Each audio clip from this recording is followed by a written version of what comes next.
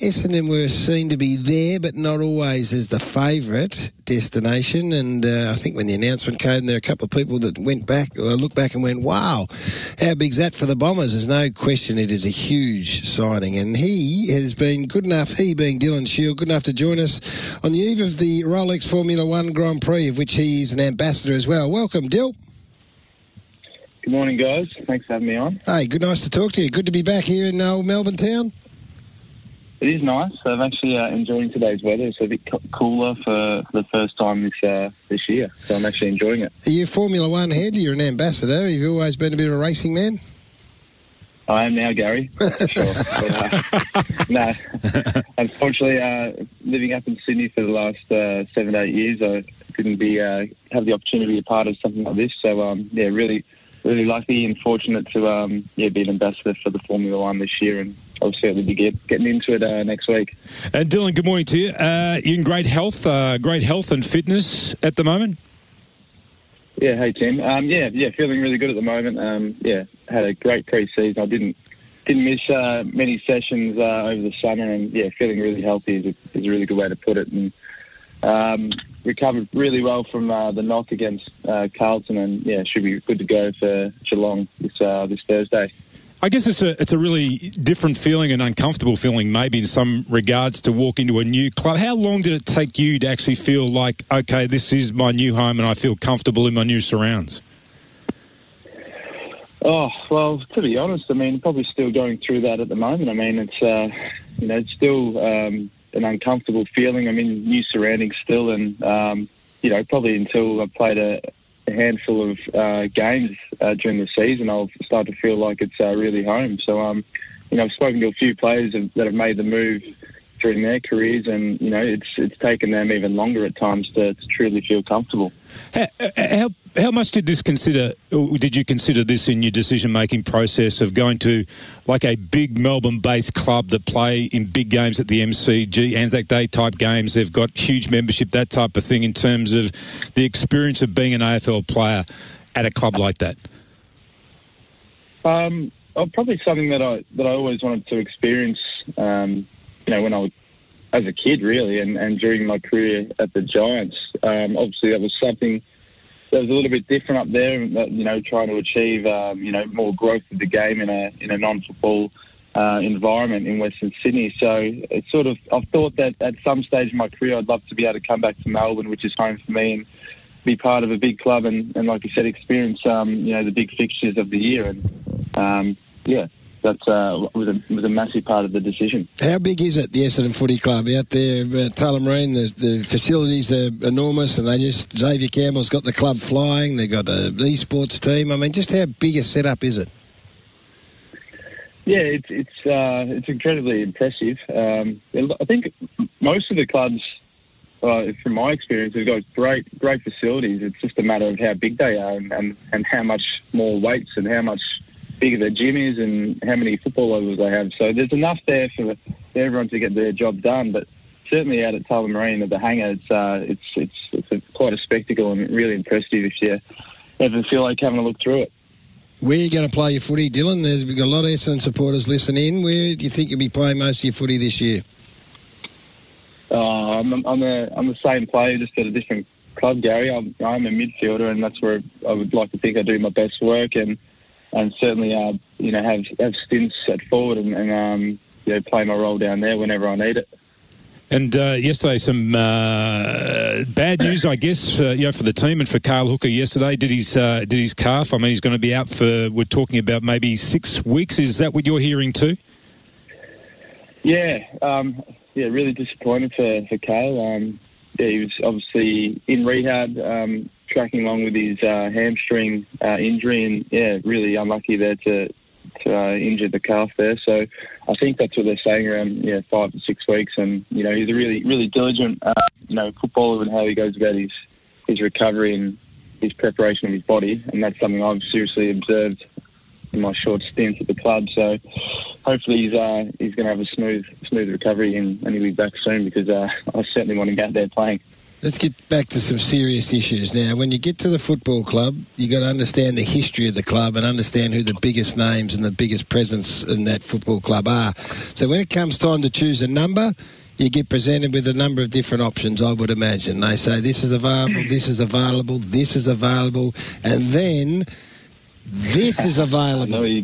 32 was available. One of the probably the greatest player ever to play there. Started as a 16-year-old, just carried the club on his shoulders, and you've elected to go with number 9. Yes, yeah, you put me in a good one there, Gary. I just thought it's probably too big a jumper for me to put on, Gary. It was, I think Trav Collier had it just before I got to the club, but I thought, no, I almost went number 20, which is a number that I wore throughout my juniors, so that had a connection with me, but opted to go with number 9, and a close, a friend of mine, Adam Ramanauskas, wore the number, so it was, had a pretty good connection with that number as well. Oh, we love Rama, but he's not. Tim thinks you overlooked him for Brendan Goddard. That's what it's come down to. Not at all, Tim. Not at all. No, I'm not disappointed at all, yes, Dylan. You are. You should. It would have been too much weight for Dylan to have to carry around. He's trying to get himself into a new environment, Gary. They're not talking. You've got the socks up. No, not at all. Not at all. I hear players and clubs talk about chemistry and that type of thing, and how important that is. And I think in this day and age, the way the game's played, that understanding between players and the chemistry that exists over time or develops over time is such an important component. Do you reckon the Bombers have got it yet, or do you think that's going to be a work in progress again in the early parts of this season? I think the club's in a really good spot in terms of team chemistry and the team dynamics. I've really been impressed with where the group's at the moment. There's so much for the club to work on and build on to get to where the club needs to. So I think, the fans can expect that the guys are going to play a really good brand of footy this year and be able to perform at a really high level. So the chemistry's there, Tim. The guys are, a really close group. It's just a matter of how consistent we can be with our footy in our system. Hey, Dylan, you're in a really good position to answer this question because you came from a club, a GWS, that was dripping with top-end talent. Do you see the same level of talent at Essendon or close to that same level of talent at Essendon? Yeah, seriously talented list. I've walked into at Essendon, that's for sure. Obviously the Giants were stats full of high draft picks and some seriously talented players. So Essendon certainly got plenty of that. Giants probably have had the most in recent years, though, from my understanding, talking to observers of football. But look, it's a great thing to have, but to play good footy, but it certainly doesn't guarantee you the end result. There's a lot more work that needs to be done around talent and to get the wins on the board and ultimately win a premiership, because we've seen seriously talented teams fall short in recent years. Have you had a look at round 1, Dill? Yeah. Who the Bombers got?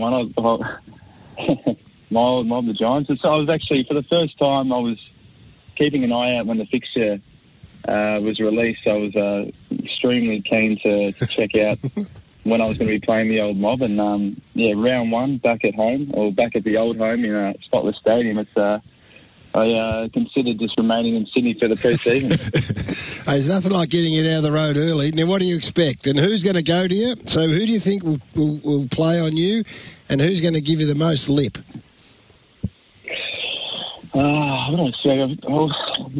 They're a serious team. I watched them last weekend. Full apart the Swans in the NAB Cup. They looked really good. I don't know. I don't think they're going to have anyone go to anyone in terms of tagging. Be midfield. Expect to line up next to Cornelio or Taranto, and obviously Josh Kelly's a pretty handy player. I think he's going to be ready for round 1. In terms of sledging, Heath Shaw's going to be pretty handy, I would assume. I'll be watching out for him, and even Phil Davis, one of my good mates, he'll be happy to give it to me. All right, we're going to watch that. That'll be round one's always massive, but that'll be an extra special one. We look forward to it. Hey, very good of you to join us this morning. Enjoy the Grand Prix, being ambassador. I guess it gives you access to all areas, so you'll be able to wander around there with the chest puffed out and the hair nicely done. You'll be looking $1 million. Well, when you're dressed by MJ Bale, mate, you sure do look it. So I'll be enjoying the week there. Hey, you're a genius, an inspiration. I've learned from listening to you guys. Hey, by the way, who is wearing number 32, Dylan? Great question, mate. I'll have to Noah Gown. I think he's got the number 32, I think. Well, it's a long way across the change room to have a look. So I'll have to have a look this morning and get back to you. Get the binoculars out and have a look, will you? He's not that impressed. Hey, good on you, Dill. Good luck. All right, thanks, guys. See you later. Ready, mate. Who was it? Where's 32? I couldn't hear it properly. Noah Gown. Noah Gown. Gown.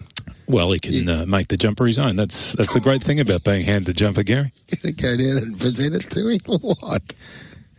Oh, he's sucking lemons and whispers. Is there just one of him, Noah, or two of them? He's not happy at the moment. We better take a break.